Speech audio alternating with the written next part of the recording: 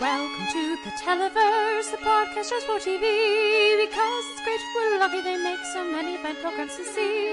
Your hosts Noel and Kate like to debate the merits of all that they've seen. Comedy, genre, reality, drama, and anything that's in between. Welcome to the Televerse. Let's get the show. Hello and welcome to the Televerse. This is Kate Kalsick, joined as ever by Noel Kirkpatrick. And Noel, how's it going this week? It's going okay, I think. It's been a long week. I had kind of forgotten that I had even gotten a flu shot on Monday yesterday, which is how long of a week it's been, I forgot I got one on Monday. Even though this was also like the first year I've ever had a negative reaction to a flu shot. I've been getting a flu shot for like well over a decade. And I woke up with like fevers and chills. At 2 or 3 o'clock in the morning, the day after, technically, I got my flu shot, and that was the first time I've ever had a negative response to a flu shot before. So that was unpleasant, but it also set the tone for the rest of the week of just being kind of meh. So it's okay. So listeners, also peeking behind the curtain, I'm sleepy because I woke up from a nap and I'm still not awake. We were discussing before we started recording that we definitely need the Amy Sosa nap bunker. Oh, yeah. Yeah, all about that. One pillow for your head, one for cuddling, and the 11 p.m. news. And it's just like, in my brain I just went, but shouldn't it be the 10 p.m. news? Because they're on Central Time? They're Central Time, but just don't worry about it. I just realized that was a major error that they made there, because isn't local news at 10 o'clock? Mm-hmm. Yep. Yeah, that's what I thought, because I'm borrowing friend of the show's Corey Barker's YouTube TV, and so we just get all the Peoria feed, so we're super in the know about Peoria now. I just remember growing up in the Central Time Zone, and when I found it, really figured out the Eastern Time Zone thing, just being like, wait, all y'all's TV starts at 8? How do you watch anything? You gotta go to bed and get this. How? I'm so confused. And just being grateful that I was Central Time Zone, because there's no way I would have been able to watch any TV really if I had been on either coast. Yeah. No, I've basically stopped watching live TV when I moved over here for some reason. Not for some reason, because I was waking up at 4 a.m. for a couple of years because I was working East Coast hours when I first moved over here. So yeah, that basically stopped me from watching live TV. Now I just don't, because I like going to bed at 8 o'clock and reading for an hour before I fall asleep.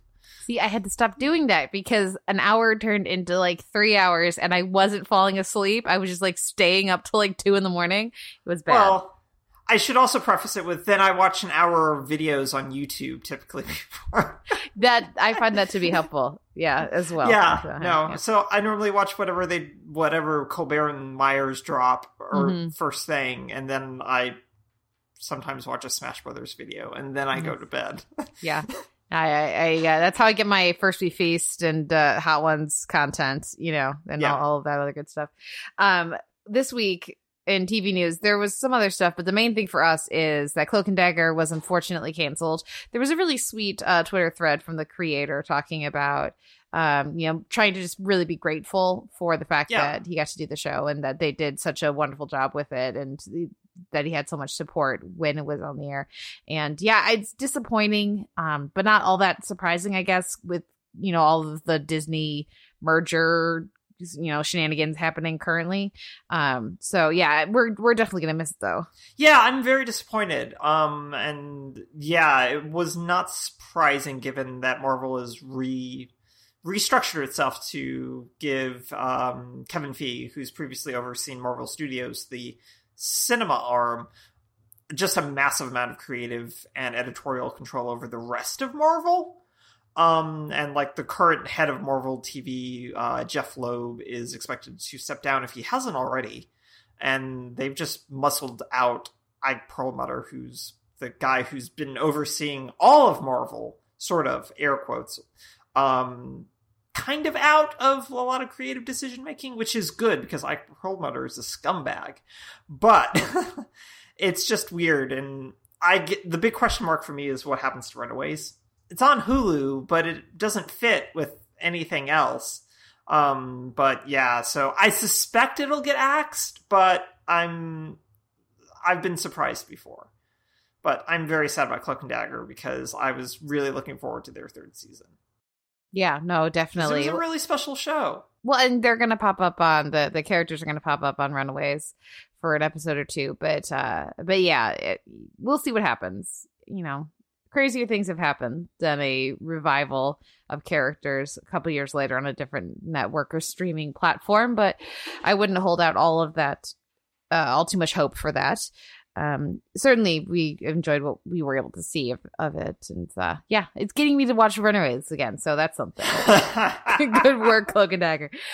This week we're going to be spotlighting David Chang's new Netflix travelogue show, Breakfast, Lunch, and Dinner, and I don't know if this will be one that returns with like multiple seasons. If so, this will be season 1. If not, then this is just a 4 off, like 4 1-hour episodes. That's coming at the end of the show, and certainly it was not something I didn't see anybody talking about. I wasn't expecting it. Just kind of popped up on when I looked at what was coming out soon on Netflix, and given how much I really appreciated Ugly Delicious, I thought maybe this would be worth dipping in with. Yeah, and listeners will find out if that was worth dipping in with at the end. Oh, ominous lead-in. So we'll be talking about that at the end of the show. But for now, we're going to go to our week in TV. It's going to be a shorter one this week because we're kind of holding off on a few shows to kind of see how a few things play out. But I'm sure people will be expecting Oklahoma from me because I'm me and I love Oklahoma. Yeah. We're going to zag on you. I know. And then I was going to do Suddenly Seymour because the Unicorn did a whole thing with Little Shop. And I love how, by the way, side note, I love how Little Shop is really just completely in the norm now and the mainstream in a way that it definitely wasn't even just 5-10 years ago. But I couldn't decide between which version, too many versions. So instead, we're just going to listen to some Mozart. But which version? We're going to listen to the version that I believe is the version used in Watchmen this week. Okay. It was the Mozart Piano Concerto number 21, the Andante movement, performed by, I don't know how to pronounce this name, so I'm going to try, and I apologize ahead of time. Jeno Jandó? That's probably correct. Yeah, and the Concentus Hungaricus, the Hungarian concert orchestra, conducted by András Ligeti. So, well, that's good. I do like Ligeti's conducting. So that's going to be our music here. Going into our weekend TV, we'll be right back after this.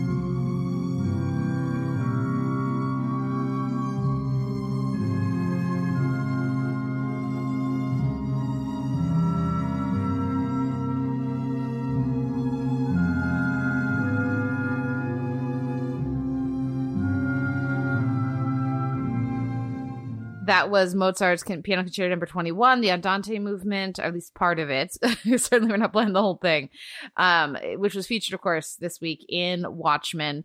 The series premiered, and the first episode is It's Summer, and We're Running Out of Ice. And we'll talk about that title and much more in a little bit. But we'll also be talking this week about Batwoman, Down, Down, Down, Arrow, Welcome to Hong Kong.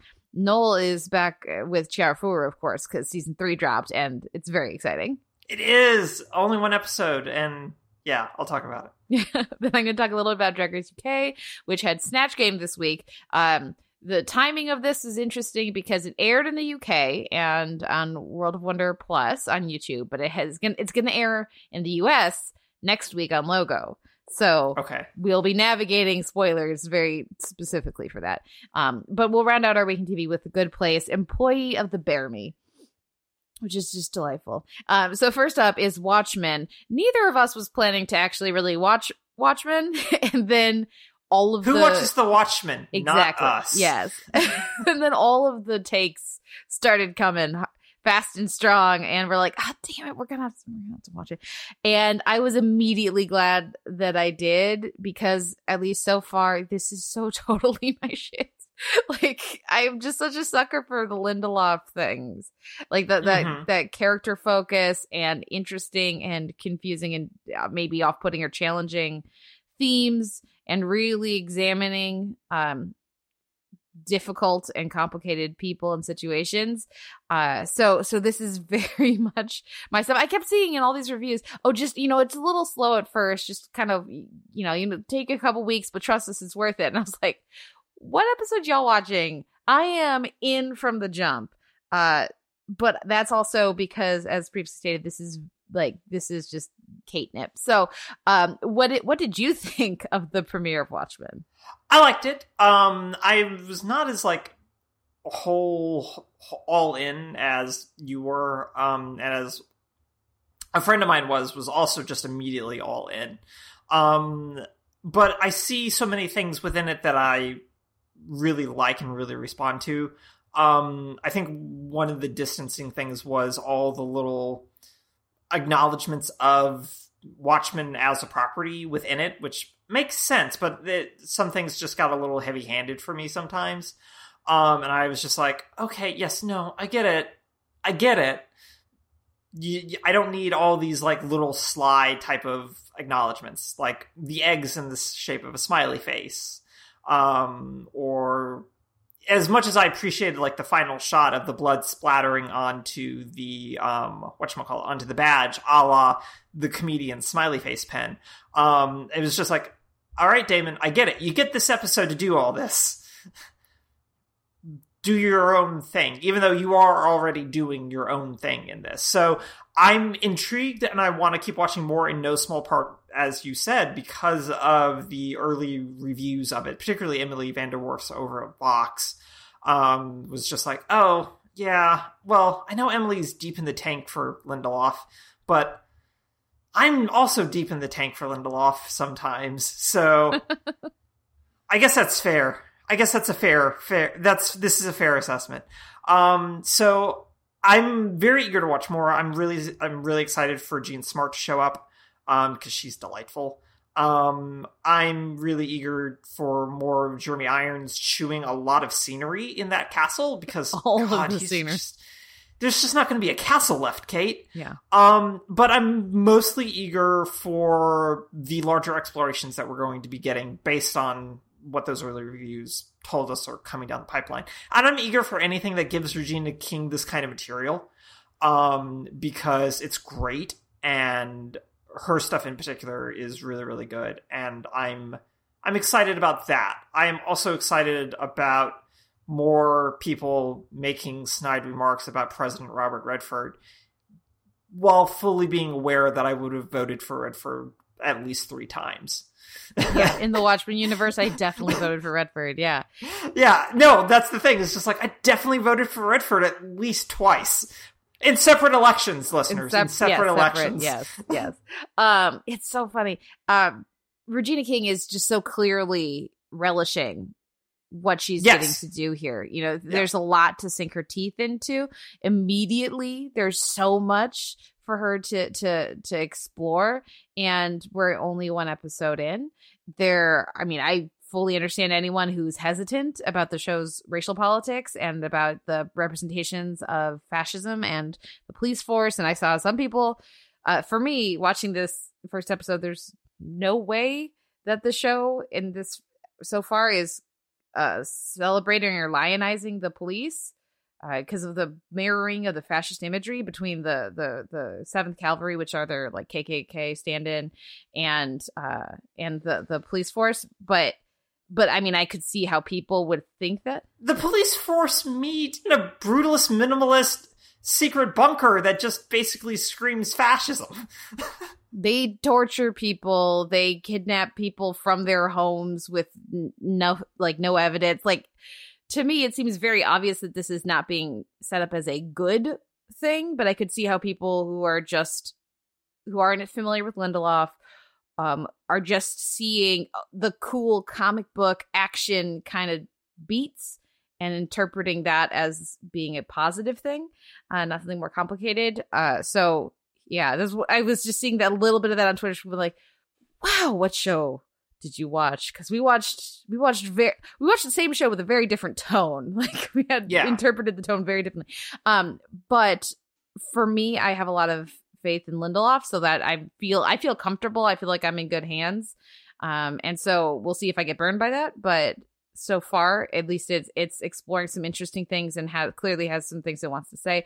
Opening with the Tulsa race riots, which was basically just a white mob killing a bunch of black people and destroying an entire community, which is an interesting thing to call a race riot, as if there were two sides to that. But a historical event that I knew about because of podcasts that I listen to about history and things that like stuff you miss in history class, and another podcast that shed a light on parts of American history that people don't learn about that they should. I did not learn about it in school at all, and so it was really great to see, again, in the discussion around the show, people going like, oh, this is a thing that actually happened. This isn't the fiction. This is our history still. That's upsetting. And it really is. I thought that was shot really well. It was certainly a striking way to start the show. And I'm very curious about how the episode ends. And I'm assuming we're going to get quite a bit more with that thread.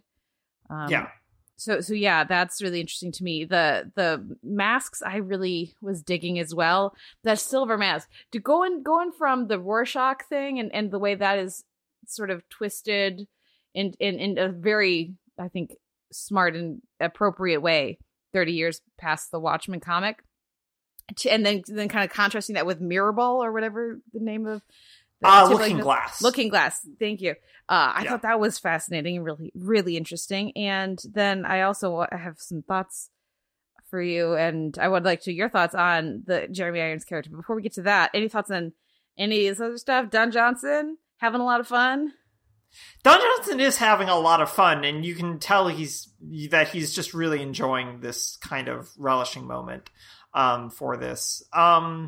Yeah, no, I think Don Johnson's having a good time. I do like the entirety of the police stuff. I think is just really, really fascinating in terms of, again, like the idea that this is lionizing, I think is interesting since it's sort of built into the fact that because they're able to hide who they are, it protects them in a myriad of ways is the thing. Is like it protects them, but it also allows them to do things without repercussions, in a different way than how the police force operates now and does things without repercussions. So I think that's an interesting way to build on that concept of, all right, well, we've turned them into masked heroes, quote unquote. And how do we grapple that when we're also dealing with a masked white supremacist sort of organization as well that's co-opted this other iconography from 30 years ago. So I think that there's a lot there to unpack, and I'm interested in seeing them unpack it. And early reviews have said that across the 6 episodes that critics got to watch of the 9 I want to say 9, yeah. I want to say 9 as well, that they're engaged, that they're doing for this first or only season, because I keep seeing this built as a limited series, which I don't believe.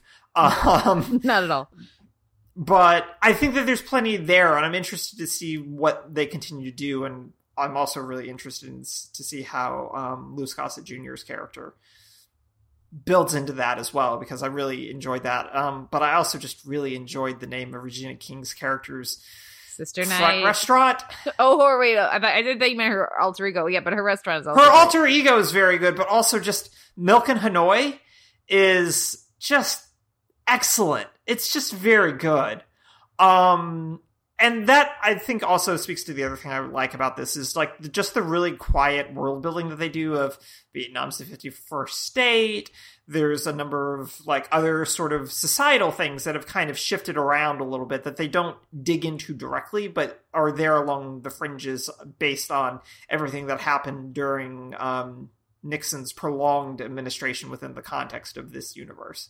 So I'm curious to see what keeps going on. So ask me about Jeremy Irons, and I will tell you exactly what I think is going on with Jeremy Irons. Okay, so Jeremy Irons is clearly playing Ozymandias. Yes. So, which is very interesting. I haven't decided if I think is he in the same time or not? That is a fair question to ask, and I don't know the answer to that, because we see that newspaper declaring that he's dead. Mm-hmm. That his alter ego, Conrad, Veidt or whatever. Veidt, is dead. But no, asking if he's in the correct time or is in the same time period is I think a fair question to ask. I don't have an answer for you, because it's a little difficult to tell, based on his castle estate. Yes, and his two servants. One of whom is Tom Meissen, by the way. I did not recognize him. I definitely had to look that up. I did not recognize him at all either. Without the hair and the beard. Yeah. Oh, I kept looking for him and I just went, maybe he's in episode 2. Mm-hmm. No. Okay. Well, now I'm going to have to go back and watch that. Or just wait for the next episode to drop and find him there. But yeah, no, he's definitely playing Ozymandias. It'll just be interesting to see if he's concurrent, or at some point in events leading up to this, or even having time traveled. I mean, who knows? Yes. Yeah. That's certainly something that character could do. Yes. I mean, he engineered a number of other things. Yeah. So why not? Yeah. No. The last thing I wanted to mention, aside from the costume design, which I think is terrific, and like you said, the world building, is the music is terrific.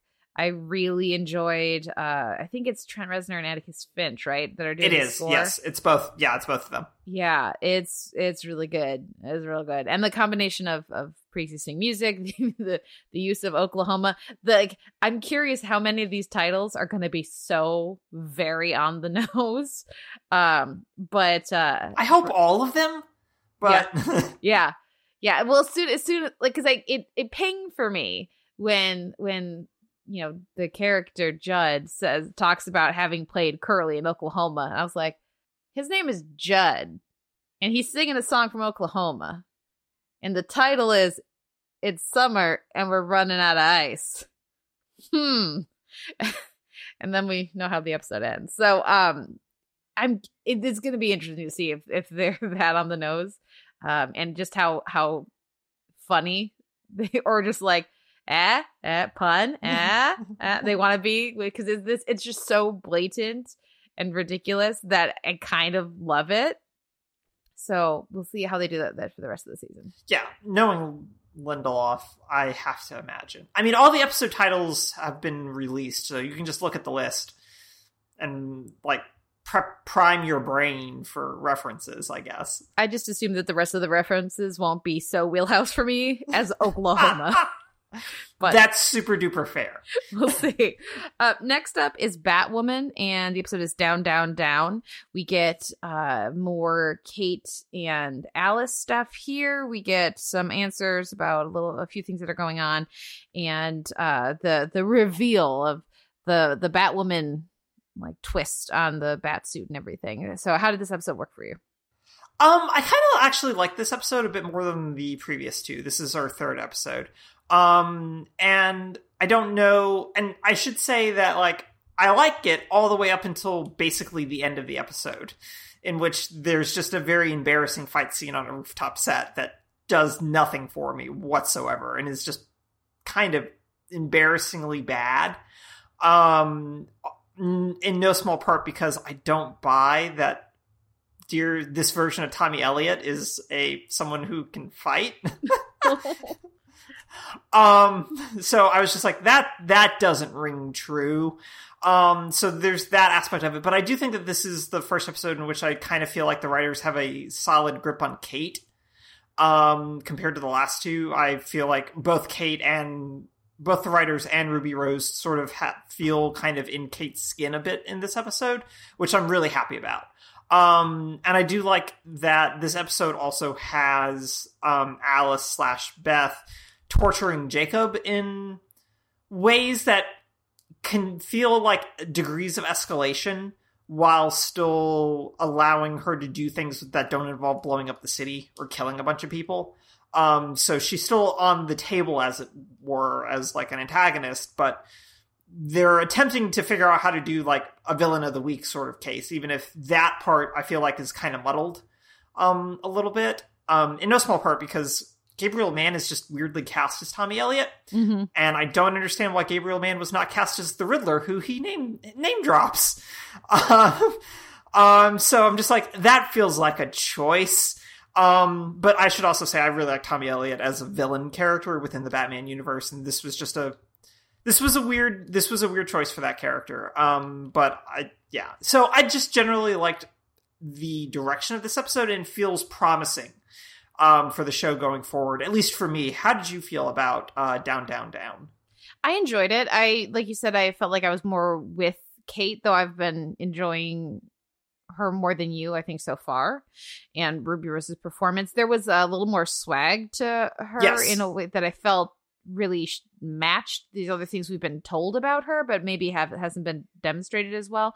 I enjoyed the flirting with the bartender and all of that, but I think it just felt like it sort of helped some things click into place to really crystallize what they've been like saying about the character and how they've been treating her, but how it hasn't necessarily come through as much. I'm enjoying the sister.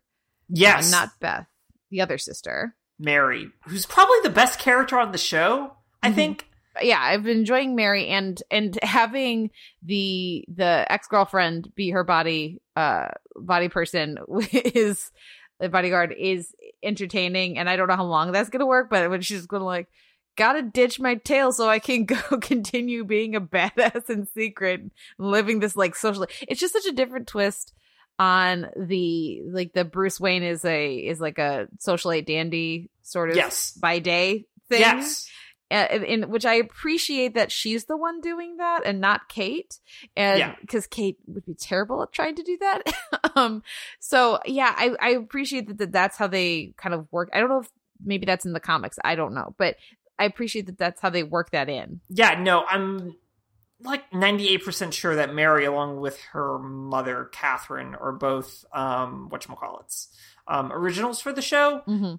In part because Kate in the comics does not have a particularly deep bench of supporting characters, which is part and parcel because Kate is actually a loner, unlike Bruce, who just has this massive family around him, despite being a serious loner type who keeps people at arm's distance. He has 80 sidekicks. Kate is actually a loner who has a very small supporting cast base.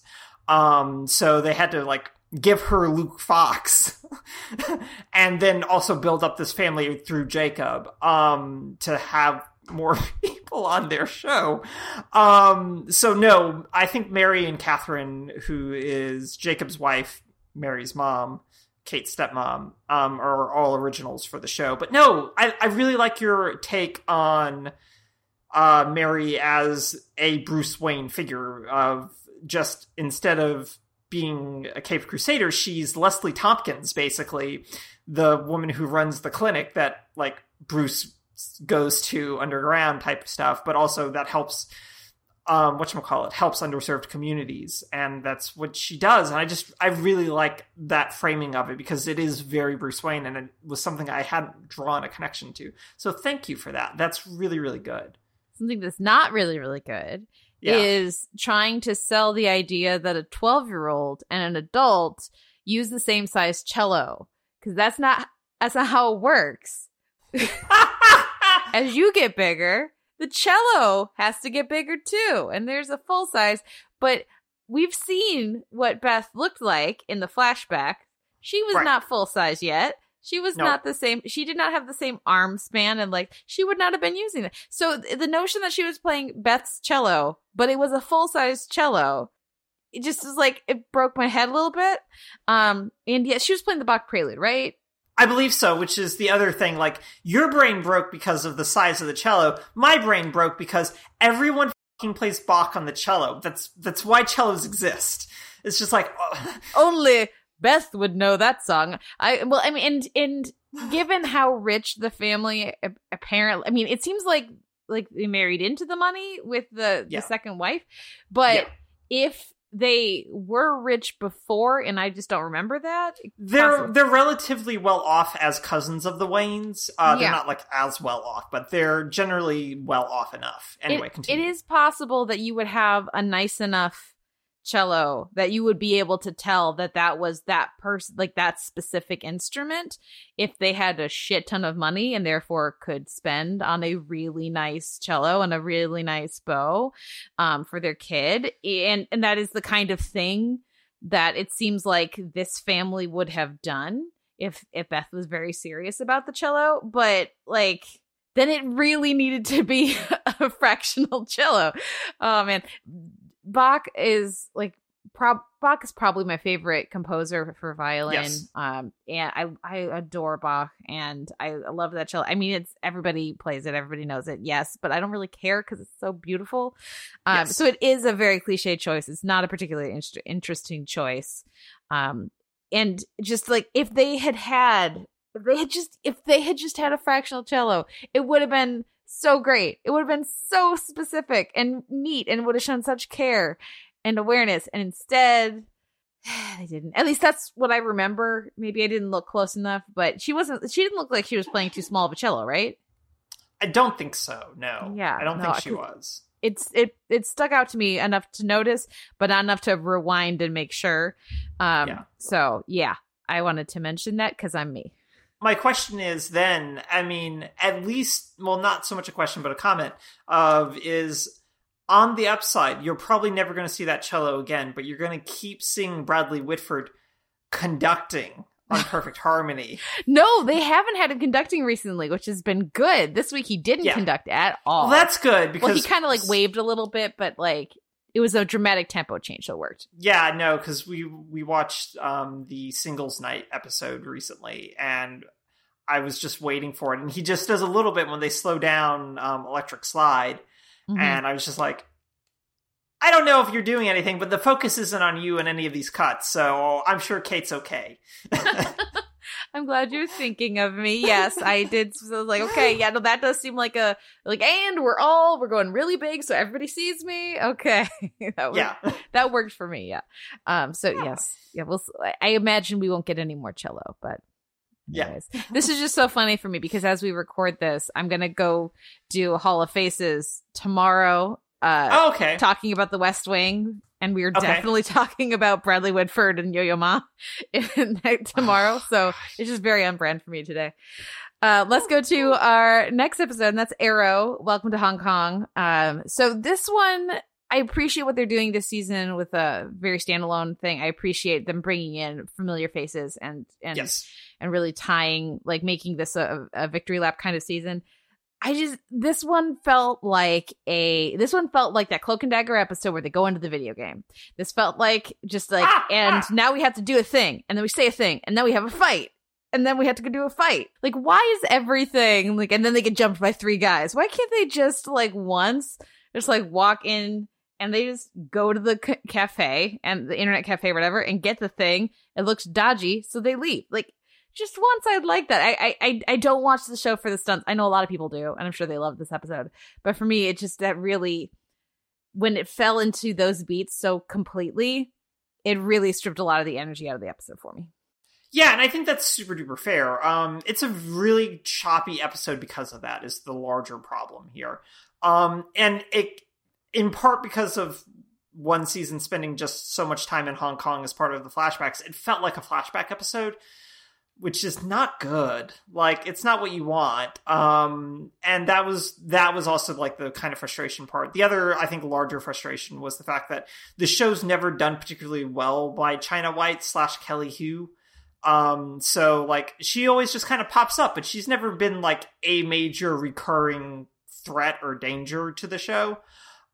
Which is frustrating when, as much as I like that character and more so that actor in particular, they've just never done right by her, and so that was frustrating as well. It just kind of escalated the just kind of general sort of, oh yeah, victory lap, fun, oh Katana's back, Tatsu's here, that's cool, that's nice.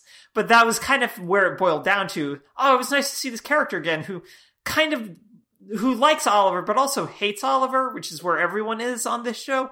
But, it was still, I still liked seeing them. And again, it gives it that nice kind of button, and victory lap aspect of it. What I don't like is Lila lying to everyone. And I don't care for that.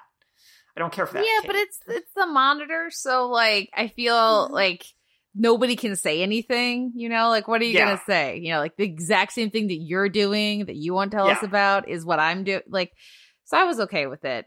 But yeah, I very much appreciate the pivot towards the end. I do think, friend of the show, Alison Shoemaker, is covering the show over at the AV Club. She talked about this episode really highlighting the ways that Ollie has changed over the course of the show, and that maturity from him, and just like finally going like, okay, I should probably just do like a cursory background check to make sure that this guy is who he says he is. Like, at least try to figure that out, because I am definitely the exact person that somebody like this guy would go to hoodwink if he was evil. So let's at least, I appreciated that quite a bit. You mentioned Kelly Hu. I remember watching her back on Martial Law back in the day and really enjoying her on that show, which I'm sure if I rewatched it is terrible, but I have no doubt in my mind that it probably does not hold up beyond just like being a fun disposable show. But I have quite an affinity for her from that show, and I always want more for her when she's on Arrow. So I thought this was okay. There were some good fight scenes and stuff, but you always want a little more. Yeah, always. Yeah. You know what I am getting a little more of? I was going to say, speaking of wanting a little more, Chihayafuru is back for season 3, and this week we had On a Summer Night. So talk to me. What did you think? 6 years, Kate. It's been 6 years since season 2 of Chihayafuru, and so I'm watching only a couple of shows, anime, this season, including Food Wars and My Hero Academia. My Hero Academia is not a good show, and yet I keep watching it. But their entirety of their first episode back this season was basically just 30 minutes of recap, and it's just like, that's not okay. You have only been off for like a year. You can't do your premiere as just recap. And then Chihayafuru spends half of its episode doing recap and explaining how the game works. But I was like, no, it's been 6 years. This is okay. I can accept this. It has been 6 years since we have gotten any of Chihayafuru, anime-wise. They've done a couple of live-action movies in between then and now. So the episode basically starts with reusing some footage from the first 2 seasons and then doing a whole new, like, Chihaya as a middle schooler trying to convince one of her friends from the track team to start playing, Katara, and they explain the rules. So in an actual, like, not in how they've explained it in the past, but actual, like, anime diagram type stuff of how to play the game, I was just like, they've never done this before. They must feel like they need to do this now. Because they always explain the rules in like the simplest, and not even the simplest ways, just in the most direct ways, not simple ways. And this was very simple. But then they pick up in the second half dealing with Chihaya and Taichi going to the Fujisaki camp. And the Fujisaki high school, if you remember from our Make You Watch-a-thon, were the really good team in season 2 that beat them in the team tournament. And so at the end of that season, their coach allowed 2 of their players, to Taichi and Chihaya, to go to the summer camp, which is basically just a weekend camp. And so we get to see them. It's very much sort of like getting us back into the groove of things. But there's also setting things up now, because Chihaya has to start acknowledging Taichi as a Class A player, of someone who she is going to play against. And they do actually have a match in this episode that we don't see. And it's not even withholding it either. It's just like we cut to them going back home from the camp and Taichi beat her. But not cool. Not cool. But at the same time, I'm okay with it, because Chihaya's right hand is still in, like, its brace and is recovering from the surgery she had at the end of season 2. So she's not at full strength. So she's losing, but she's not being able to play at her optimal level. So I'm just like, yeah, no. Even Taichi would be like, I want to show you my love. And this is how I do it. But the show withholding that, I think, just works really, really well for me. As much as I was just like, yes, we're going to get it. We're going to get it. And then it's like, no, you're not. And I just went, okay. Because she's not in her prime back. She's not back at her prime. So she needs to be at her prime. And that's going to be when we get that conflict, I think. And I'm really excited to see that. And I'm hoping we get that this season. So hopefully. So an okay start, but also just like, it's been 6 years. They had a lot of like, we need to recap a bunch of stuff. It's been a while, guys. It's been a while. We've been off for a while. So here's some recap stuff. So it's fine. It's good. But I'm eager for like next week's episode already. I'm just like, just give it to me now. Please just put it into my eyes. But yeah, so if you want to watch it, it's over on Crunchyroll, subtitled. So yeah. Go check it out. Okay. Go great. check it out. Yeah. But tell me now about Drag Race UK and their Snatch Game episode, without getting into spoilers, for our listeners. You can spoil me as much as you want because I'm not watching this. Yeah. Snatch Game, was one of the best in Drag Race history, I would say. I don't know that I would say it's better than the season 6 one, but it's close. It's a very high average. And there's some tension because multiple people want to do Maggie Thatcher. And so there's a question of if they're going to have dueling Maggies or if one of them will step down and use a secondary character. It's a very solid Snatch Game. So I don't want to overinflate expectations for any of the listeners because, that's like the worst thing you can do for Snatch Game. Keep those expectations low and then just enjoy the fun. But no, these queens were pretty quick on their feet, all things considered. And there were a couple that didn't do too great, but at least they came with interesting characters and they came prepared, which was nice. This season of Drag Race UK, the reason I wanted to mention it is because I am loving it. I am having so much fun. And I'm certain a significant part of that is that I don't have to write about it. So I can just watch it and just go like, ooh, this is fun. Who's going to win? I don't have to think about like what the way that the editing is working towards the overall narrative of the season. I can just go, oh, it's pretty. And like, oh, that was shady. They're so funny. But I think a lot of it is the queens that they have. It's a really interesting batch. There's a lot more comedy queens there. I mean, it's just a different style of drag in the UK than it would be certainly the style of drag most featured and celebrated on Drag Race, just the original recipe over in the US. There's certain things that at this point, 11 seasons in, we all know will work and will get you through to the end rounds of the show. So it's what everybody does. And because this is a first season of her series of the show on the BBC, there's just an energy to the episodes and to the queens that has been lacking on Drag Race for a long time. Even the less polished queens in the US are very aware of all of the game that goes into the reality TV part of it. And there's certainly some of that here, but it feels a lot less structured and produced from the queens themselves. While of course there's still plenty of that from the show. But yeah, I think that it's been a lot of fun. There are some really talented queens. The overall average, I think, is pretty good. And it's just really delightful to watch them all in the workroom. It's just a different perspective, and it's super fun. My current favorite is Bag of Chips, which is just it's a great name. The Vivienne is also crushing it, and those two are the front runners right now.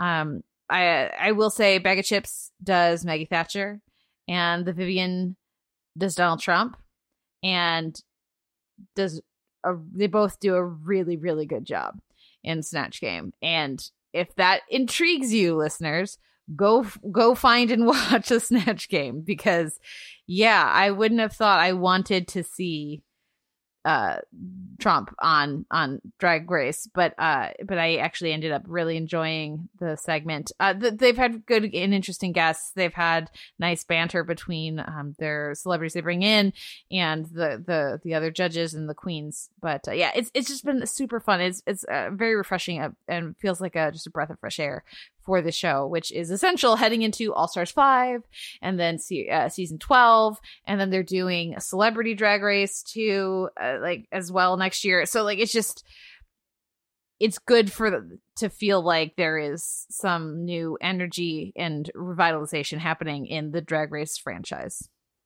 Yeah, no, I can see that. Are they talking about Margaret Thatcher and as Maggie? Okay, yeah, because I've just never heard that. Okay. Oh yeah. Oh yes, okay. Margaret Thatcher. Yes. Okay. I was just like, in my brain, I was just like, is Kate conflating Maggie Smith and Margaret Thatcher? No, of course not. No, I didn't think so. But also now I kind of want to see that. Yeah. I feel like that could be fun. That could be a dual Snatch Game character situation. Yeah. Our last episode for Weekend TV is The Good Place, Employee of the Baramy, and we see we get answers to some of our questions, and certainly we get some time in the Bad Place. How did this work for you? I like this episode, even if it also feels like all right, now we can do the show episode. We can commence with the season type of thing, which has me as much as I liked last week's episode in terms of the emotional stuff that it drug up a little bit. This episode I think is a good resolution to all of that. And I enjoy any attempt to visit any excuse to kind of visit the bad place, I think is generally pretty solid. And so while I liked a lot of this, I think what I really kind of keyed on to and wanted really much more time with was Tahani's struggles with what is my role in all of this? What am I getting out of this as opposed, what am I getting out of this basically? And what am I contributing? And I really like that tension that this episode sort of gives, but I feel like just doesn't fully embrace because they've got to do the whole, we have to rescue Janet thing.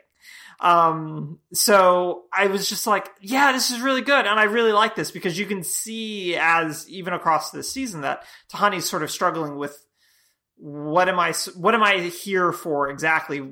And how am I contributing? And I like that. But I just felt like this episode just didn't give that enough space. And I wanted a lot more space for that. Because it was an interesting question. Tahani hasn't gotten a lot of non-Jason related stuff in my recent memory that also was not about her sister.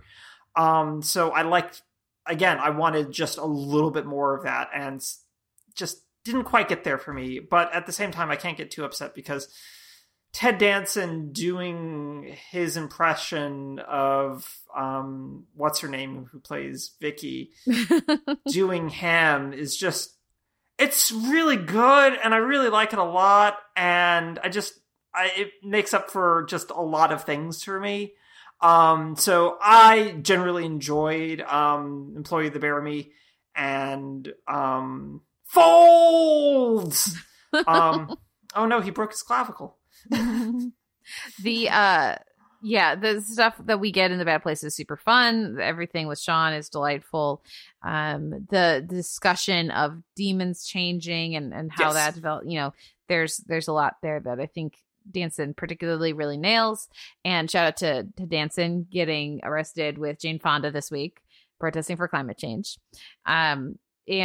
Yeah, the episode I thought was super fun. I agree. The stuff with Tahani was significantly overdue. Eleanor and Tahani are always terrific together, and the show has been significantly underserving that relationship in favor of relationship stuff with Eleanor and Chidi. However, I just adored Chidi's excitement over a puzzle. Yes. Ooh, there's already clues. It's very in character for him and super fun. And Derek, the resetting Derek, I'm intrigued by because that's gonna there's another shoe to drop for that. Yeah. And I'm very interested to see what's gonna happen there. But Mantzoukas was of course terrific and a lot of fun as Derek just struggled to maintain anything. Yeah. So yeah, it was a strong episode. Certainly, I thought paid off the things that we needed it to, and we'll see what comes next. So on that note, what wins your week in TV? That's a good question. I'm still enjoying The Flash, for reasons I'm not sure about yet. I think it's still a lot of it, like, this season being weirdly about grief, both past, but also preemptive, and loss. I think it's just, somehow they've figured out a way to even make their big bad sort of feed into that in a way. And as much as I just still find that character just really terrible, and this episode really drives that home, it still all kind of works in a way that I feel like The Flash, for me anyway, has not worked in a very long time. But I think I'll give it to...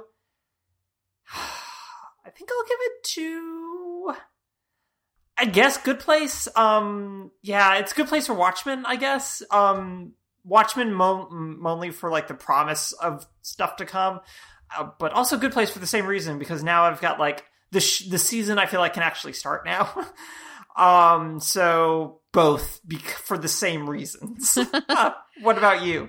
Well, I want to give a quick shout out to It's Always Sunny in Philadelphia. The gang texts, and it was much funnier than it had any right to be. But for me, it's not close. It's definitely Watchmen. It's summer and we're running out of ice. I was just, it's been a while since I watched something. It felt immediately electrified and like, oh, I can't wait to see what other people think. And that's exactly the kind of TV I most enjoy. When it's kind of TV that's just going to stick with you and you're going to keep turning it over and thinking about it. And I'm sure, I look forward to reading friend of the show, Angelica J. Bastien's coverage over at Vulture and seeing what she has to say about the show. But it's one that I finished the episode and it made me more curious. And that's something I really value in my TV. So yeah, I'm very excited for that season. Now we'll take a break and we'll come back with our spotlight on breakfast, lunch, and dinner.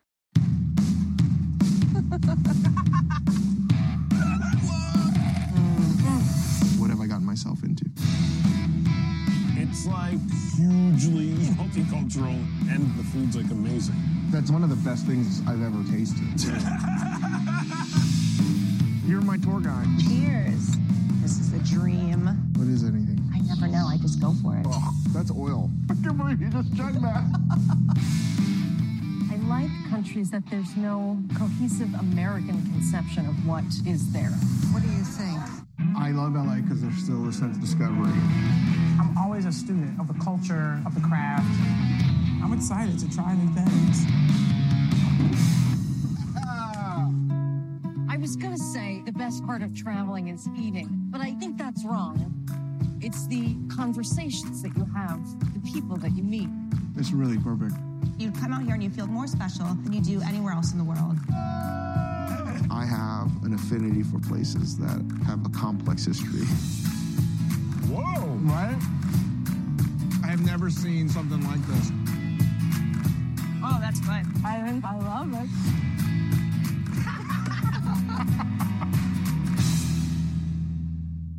That was a trailer for Netflix's new travelogue, I guess, show. Yes. Food show, breakfast, lunch, and dinner. This is David Chang's follow-up to his most recent Netflix show, Ugly Delicious, which looked at different kinds of like cuisine around the world that don't get the respect or the label of fine dining, and really examine socioeconomic reasons as to why and cultural reasons as to why, and traveled to all different corners of the world to explore that topic. This show is much more straightforward. It's 4 episodes, and in each episode, David Chang hangs out with a celebrity in a particular city, and they spend the whole day together, and they have breakfast, lunch, and dinner. And in some cases, second breakfast. and second dinner. Yeah, I don't know how he and Lena Waithe ate that much. I have no idea. It's just like, it was so... They got mochi afterwards, Kate. Yeah. They got mochi afterwards. Mochi, listeners, mochi is really filling. It's delicious. But it's delicious sweet rice. It fills you up. Anyway, sorry. No, it's okay. No, the first episode is in Vancouver with Seth Rogen. The second episode is in Marrakesh with Chrissy Teigen. The third episode is in LA with Lena Waithe. And the fourth episode is in the capital of Cambodia which I don't remember and I don't have in front of me the name of it. I apologize. So the capital of Cambodia. I'm just going to go with that. So what I was particularly interested in with this was I watched the first episode, was like, okay, it's fine. And then I watched the second episode and immediately liked it a lot more just because Chrissy Teigen is just charming and delightful. And for me, there was a big variety, and like it really, each episode depended on the guest and the city and the relationship that each of these elements had together. Chang with the guest and Chang with the city and the guest with the city and all of that all mixed up into a blender. And I thought it was interesting at times. I thought there were some conversations that were very compelling. And then at other times I was just bored. And at other times I was just like, I wanted to reach into the TV and just throttle the stupid Americans. Like when Chang and Kate McKinnon are like, do Buddhist monks laugh? Do they think things are also funny like humans? It's like, wow. Do you not even hear yourself? Like the white people and like the white people going to Buddhist monks to like ask what the meaning of like how do you possibly endure all this pain and all this suffering and how can I be happy? It's like that is such a stereotype and such a trope. So to directly play into that with the show with no sense of awareness was a strange choice, I thought. And yeah. So I'm curious what you thought, but there were some parts of it that I thought was really interesting and fun. And there were some parts where I was like, dude, you are not Tony Bourdain. And you know that you're not Tony Bourdain, but don't try to be Tony Bourdain. You just do you. You do you. This is like an aspect maybe of Chang's personality and his interests. But for me, Ugly Delicious was a much, much, much more interesting show. Yeah. And I think it's Ugly Delicious, which this is still branded as Ugly Delicious. It's Ugly Delicious does breakfast, lunch, and dinner. But Ugly Delicious takes its topic whatever its topic is really seriously. There's a lot of research there. And there's also a lot of exploration and talking about the cuisine in a way that elucidates and illuminates and contextualizes both, like you said at the top, the cuisine's historical and socio standing. That just doesn't exist here. There are gestures to it throughout episodes, but it just never can properly dig into things as much as as I think we've come to expect from the Ugly Delicious brand, as it were. Even if they continuously, again, make gestures to it of like exploring, all right, so we're going to deal with the Pan-Asian sort of population of Vancouver. So we're going to kind of explore that, but we're going to use Seth Rogen to do it. Which, okay. We're going to do Marrakesh, and we're going to bring Chrissy Teigen along because Chrissy Teigen comes here, and then we find out that Chrissy Teigen doesn't really know anything about Marrakesh. And then there's just a lot of weird sort of, I think, running through all of this, and what really distracts me from, but particularly within the Marrakesh episode and in the Phnom Penh episode, is the degree of privilege that is just really woven so deeply through both of the excursions. It seeps throughout the whole episode. Yeah, those episodes. I mean, I like Teigen and McKinnon's public personas a great deal, but I dislike both of them so much in these episodes. From like the I just looked at them getting that tricycle for that little girl and just went, that's a great gift. And then I see where they live and I'm just like, where is she playing with that tricycle? I don't understand why this is appropriate. But then also like their whole like going off to the mountaintop basically. And the joke about, oh yeah, that's exactly what I want right now. Some hot tea. And I'm just like, motherfuckers. Hot tea is exactly what you want right now. It will help you cool down. That's the whole point. And then just like you said, everything with the Cambodia trip is just rough.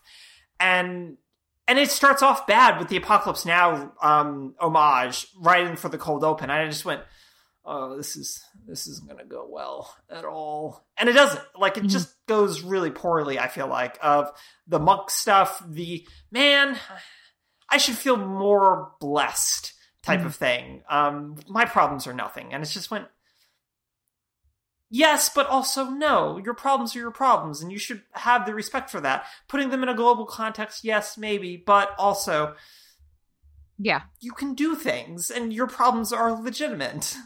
I learned that really hard in therapy. the notion that everyone in Cambodia is inspiration porn for the visiting Americans, and that everyone, like, you come here and everyone's so happy and everyone's so hopeful. It's like, they're all living their lives.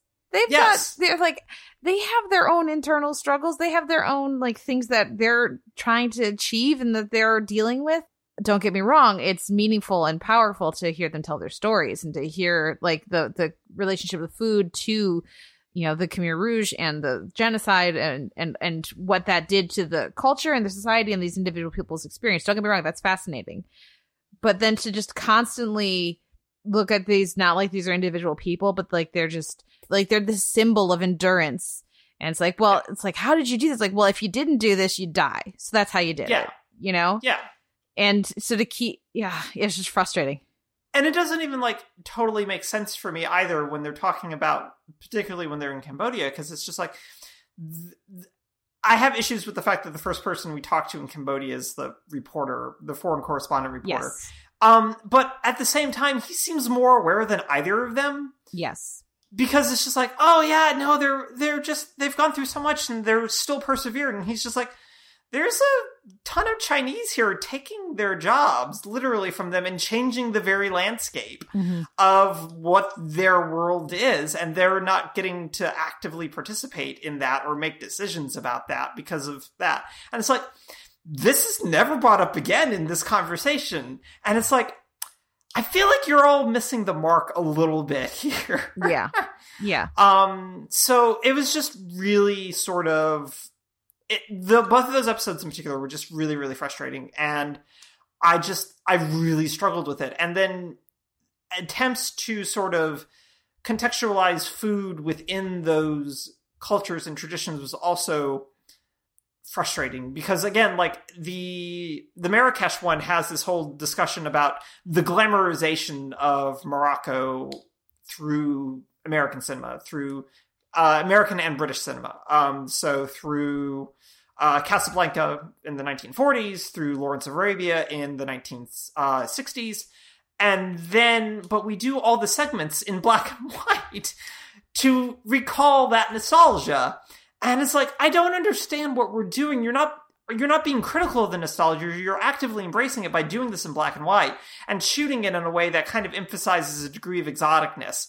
And I'm very frustrated, and I was very upset given the overall sensitivity that Ugly Delicious demonstrated to both cuisine and to the people talking about it.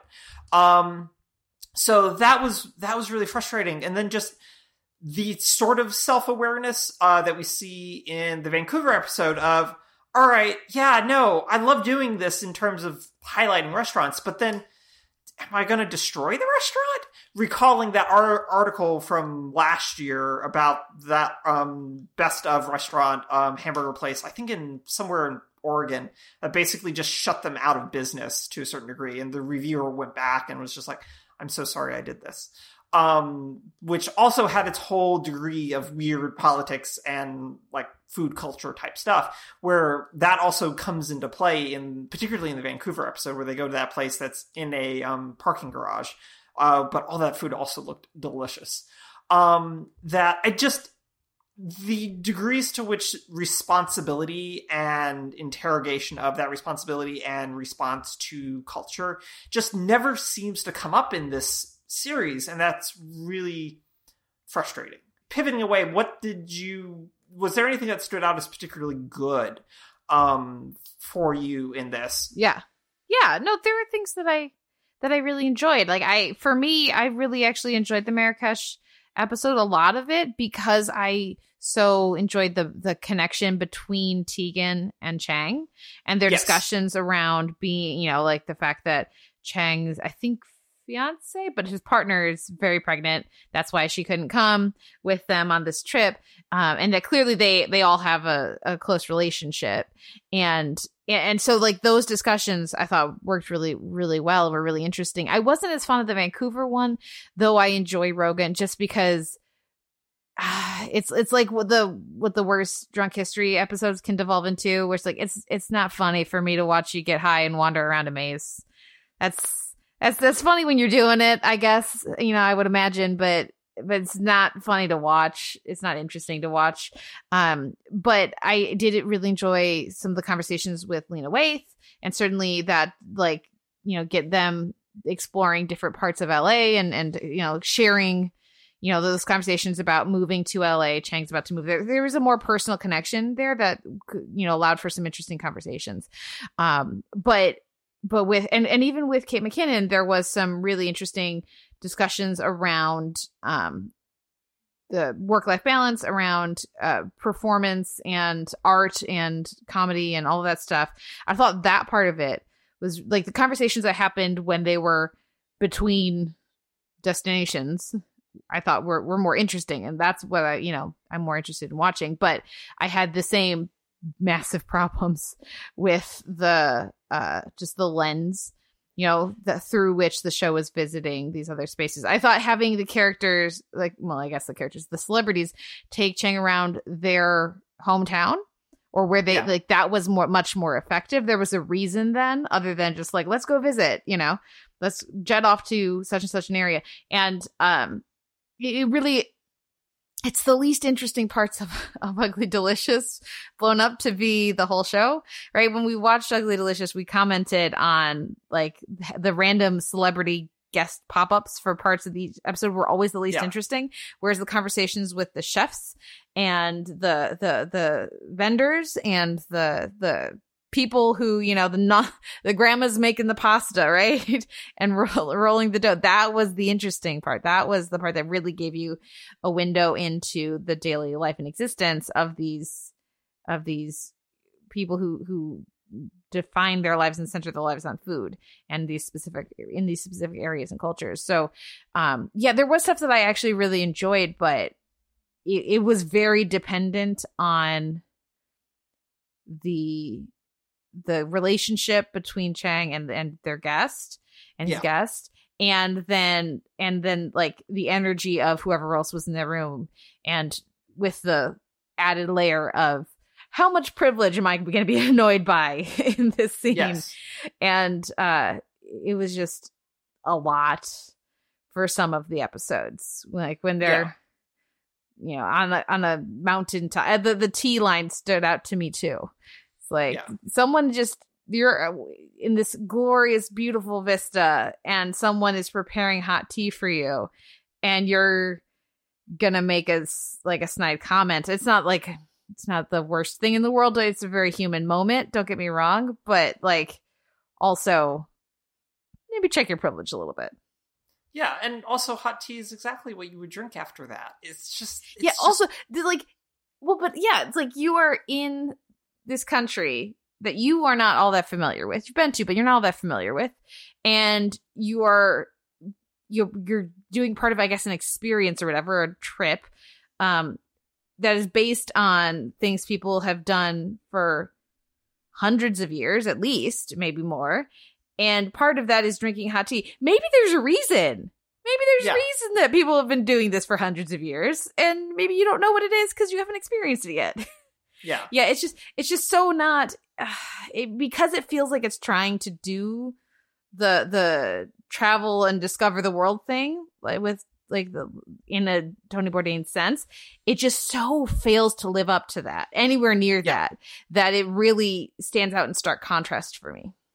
Yeah, and I think that's a fair comparison. And I think, like, even as much as I am frustrated by the Vancouver episode, in part because Seth Rogen's laugh just grated so hard, that he at least knew the area and like steered them in directions of places to go. It was very personal. Yeah, it was deeply personal. And the LA one also had that, with Waite's sort of like, yeah, no, I know my area. And so we'll do my area, but also emphasizing that LA is just massive and ridiculous and just, there's so much here that you can never find it all type of thing. And I really liked that kind of an exploration because there's a personalness to it of like, all right, we like to go here. We like to go here. They know me here type of thing. And the shifts that allows, but it also, the thing with it is like that allows for Waith to have a conversation that shifts away from the food and becomes sort of like celebrities in restaurants with, yeah. But then we shift to go to Gardenia, getting to see different parts of like that Los Angeles that he hadn't been to either, or allowed for a different sort of experience as well. Plus, that diner just looked amazing, and I'd never really want to go back to Los Angeles, but I want to go back to Los Angeles for that diner.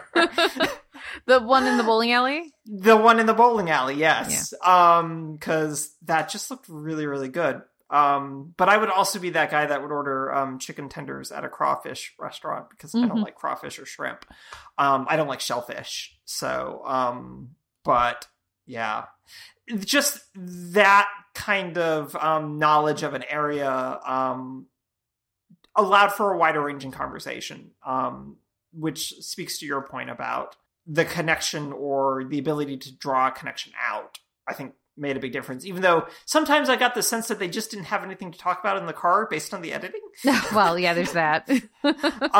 Which was also fascinating as well. And I was just like, yeah, I feel like they're just kind of meeting for like the second time. And they even acknowledge the fact that they only know each other through other people. And so just like tossing them into a sort of like, all right, we're going to spend a day together. We're going to run out of things to talk about. Which is, I think, also part of the reason why like their discussions end up feeling kind of repetitive for me to a certain degree. But they're also probably the best discussions that the show ends up having. So, yeah. Hopefully if they make more, they will steer more into that personal connection and that storytelling of like their personal experiences. Just less romanticization and less exoticization. Yeah, if that's if that's a word. Like, yeah, no, it is. Exoticism? It absolutely is. Yeah. Because like there's the repeated refrain of like the people's lives here are nothing like our lives. They don't have anything in common. Like they're still people.